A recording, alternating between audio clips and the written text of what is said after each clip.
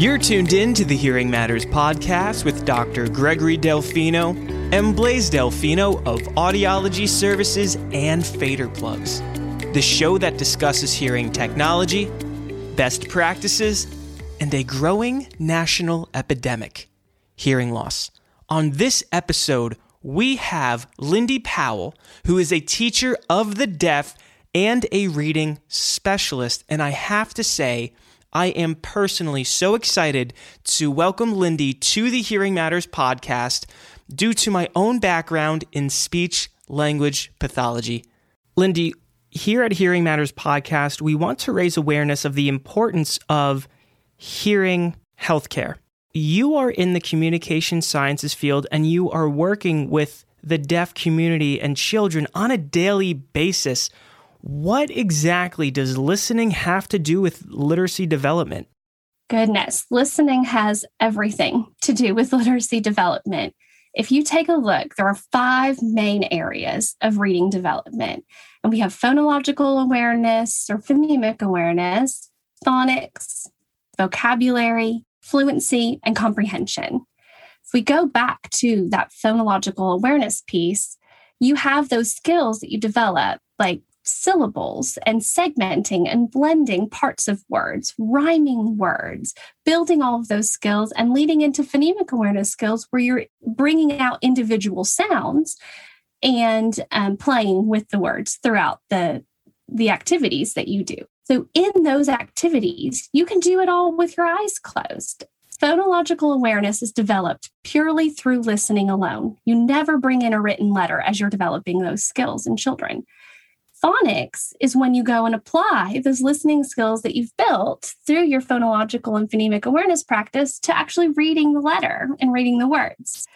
For vocabulary, you're developing words if you're using spoken English through listening. And for fluency, we're building on the skills that we use to speak and to ask questions with the right inflection, to speak at the right rate. We're applying all of those fluency skills that we've built through listening and our speech to then our reading skills.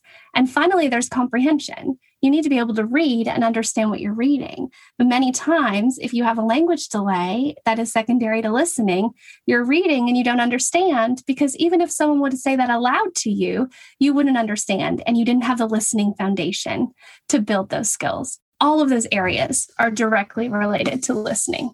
And Lindy, what's so interesting is that when we talk about listening without a hearing system, and even a hearing system that is quote unquote damaged, a child presents with hearing loss, well, that will affect their literacy development because if they present with a high frequency hearing loss, well, there are consonant sounds that are associated with carrying meaning, like the F as in Frank or T as in Tom or S as in Sam. So what exactly happens if a child's listening development is affected by something like hearing loss? So in short, what happens is those sounds that they do not have access to means that they don't have access to it's not getting to their brain. Those sounds are not making it all the way to their brain to develop the skills that they need to understand the meaning behind them. So you mentioned those sounds at the beginning of words. And a lot of times a child can hear a word like Frank and maybe just leave out the sound and say Ank instead of Frank or substitute the sound with something. And the meaning's still there. And you know that's Frank and that's just how I say his name. That's the word I've learned for his name.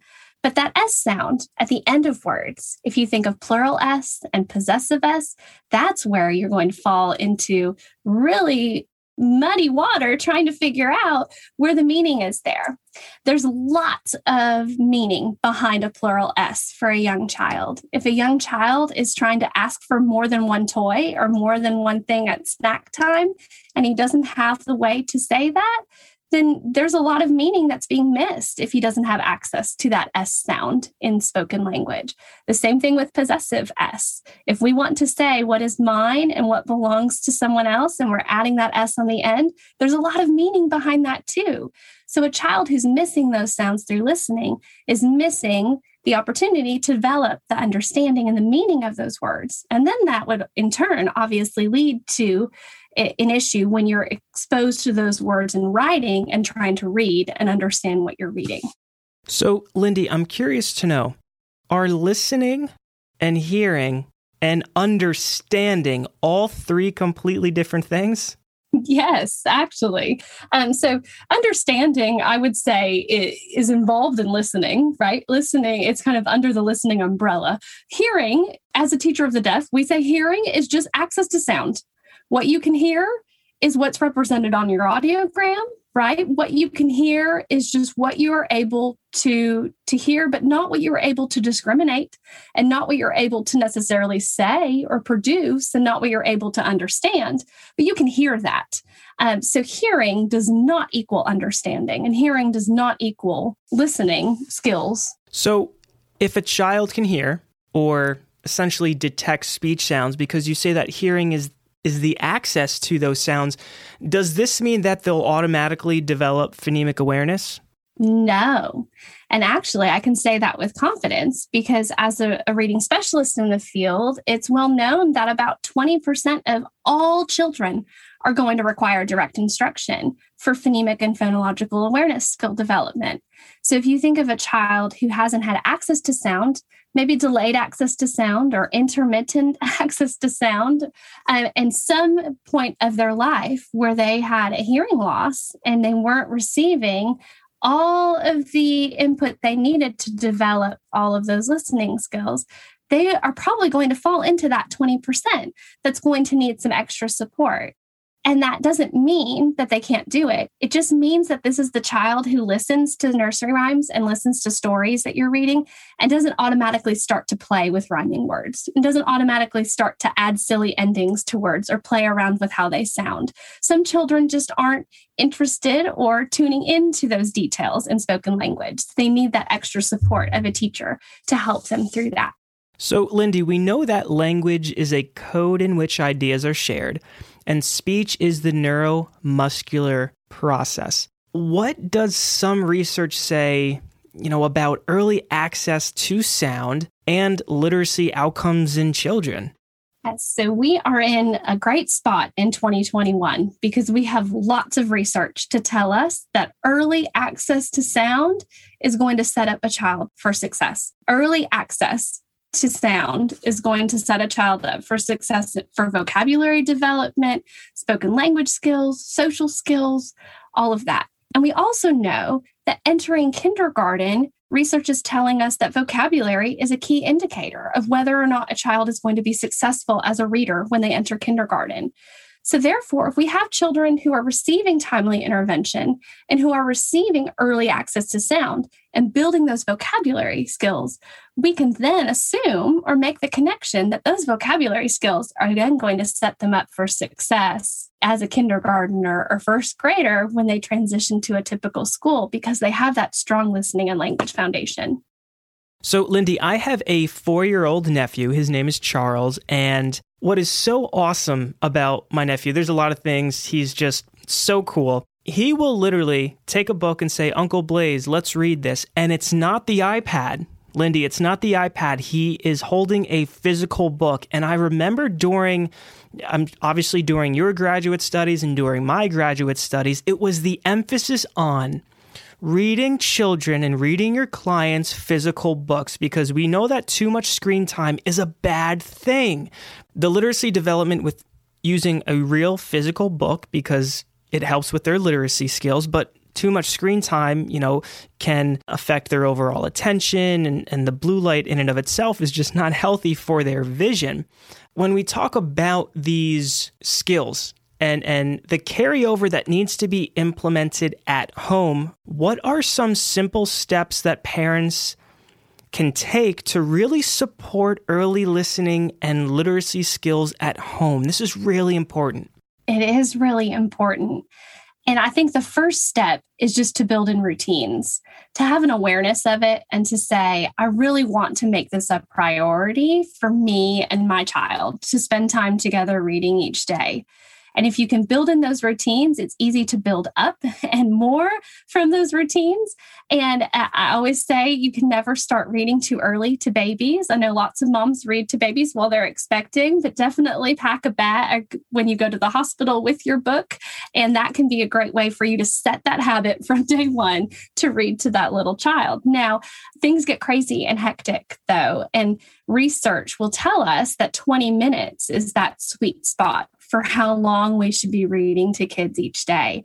And that can be really overwhelming or daunting when you think about a mom or a dad who's at home and trying to think about how they're going to read to 4 kids for 20 minutes each day, or how they're going to settle their toddler and make dinner at the same time and find time to actually sit down and read. So there's research also that shows that the quality of time you spend with your child when you're reading is more beneficial. So instead of parents sitting down and setting a timer and making goals and setting routines that way, they can just be focused on spending the time and laughing and having fun as you read a book.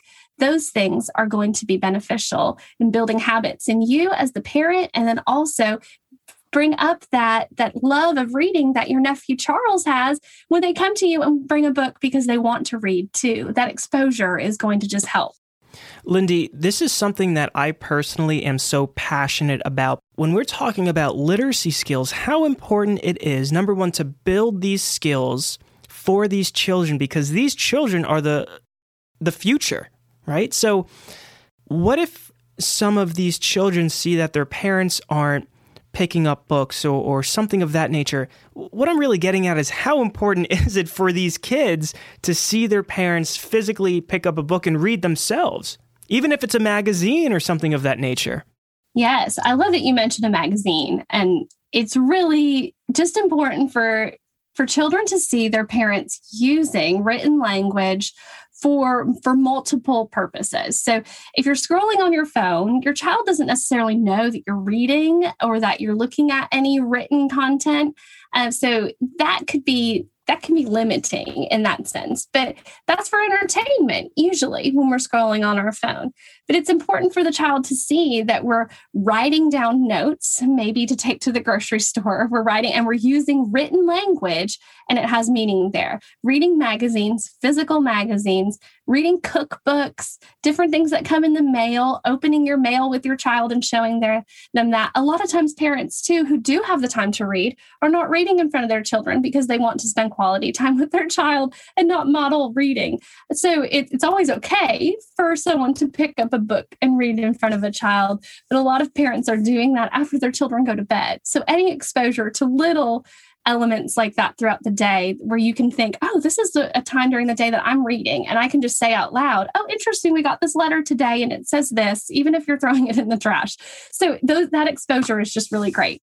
Lindy, what's so amazing about this interview, throughout this entire podcast episode, I can just hear the passion in your voice for, number one, helping all of the students and all of the clients that you work with, because you, of course, have this deep-rooted passion of children need to build strong literacy skills, and some children will build their skills sooner than others. So what would you say to some parents that are listening right now who say, my child's literacy skills as compared to some of their peers might not appear as strong? What would you say to these parents who are experiencing this right now? That's such a great question. And the first thing is that it's so hard not to compare. But first, take a step back and don't compare your child to another child. Your child, especially a child who's deaf and hard of hearing, is on their own journey to listening and spoken language, is on their own journey to building their literacy skills. Now, with that said, you also want to look and say, what can we celebrate about what my child has already done? What kind of progress have we already made? Chances are there is some progress that you can celebrate. And when you stop comparing, you're able to look at your child and celebrate that and know what next steps to take. Lean on the professionals with whom you are working. Make sure you understand if you have any questions about your child's listening and literacy development. Work with your teacher of the deaf. Work with your auditory verbal nonverbal therapist. Make sure that you understand what those next steps are, because building your understanding of where your child is right now and what that next step is can limit some of the anxiety between the big jump from where your child is now and that comparison to that child you saw down the street. Lindy, you are just so incredibly literate on this subject of building literacy skills. You've helped so many children throughout the years. And prior to recording this podcast, you shared some pretty incredible news that is happening in your own life. Yes. I recently accepted a new role. So I mentioned I stepped back and I was a teacher for this school year, did some reflecting and found my way out of Houston, Texas, and we are relocating to Indianapolis. I'll be stepping in as the executive director of St. Joseph Institute in Indianapolis in June. Well, Lindy, congratulations. You are going to continue to help so many children, so many families, and so many parents, and the importance of building these literacy skills. Lindy, if our listeners want to learn more about how you can help them, how you can help their children, where can we find and connect with some of the resources that you provide? Yes, I have a small but still growing Instagram account. It is Listen Littles with the S at the end on Instagram. And you'll find lots of literacy resources, listening development, just fun posts from me and my son at home, and different ways that you can work on building those early literacy skills. It's a fun page. We support it. Lindy, I want to thank you so much for joining us on the Hearing Matters podcast. You're tuned in to the Hearing Matters podcast with Dr. Gregory Delfino and Blaise Delfino of Audiology Services and Fader Plugs. Today, we had Lindy Powell, teacher of the deaf and hard of hearing, join us on this episode. Until next time, hear life's story.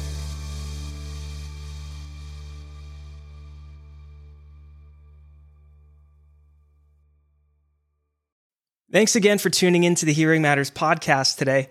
I'm your host, Blaise Delfino, and on behalf of our entire team, thank you so much for the support. Truly, it means so much to us. Head on over to the Apple Podcast app and share your thoughts. What did you like most about this episode, and what do you like most about our podcast? 5-star reviews are always appreciated. And also, head on over to Instagram, hit that follow button, and let's connect.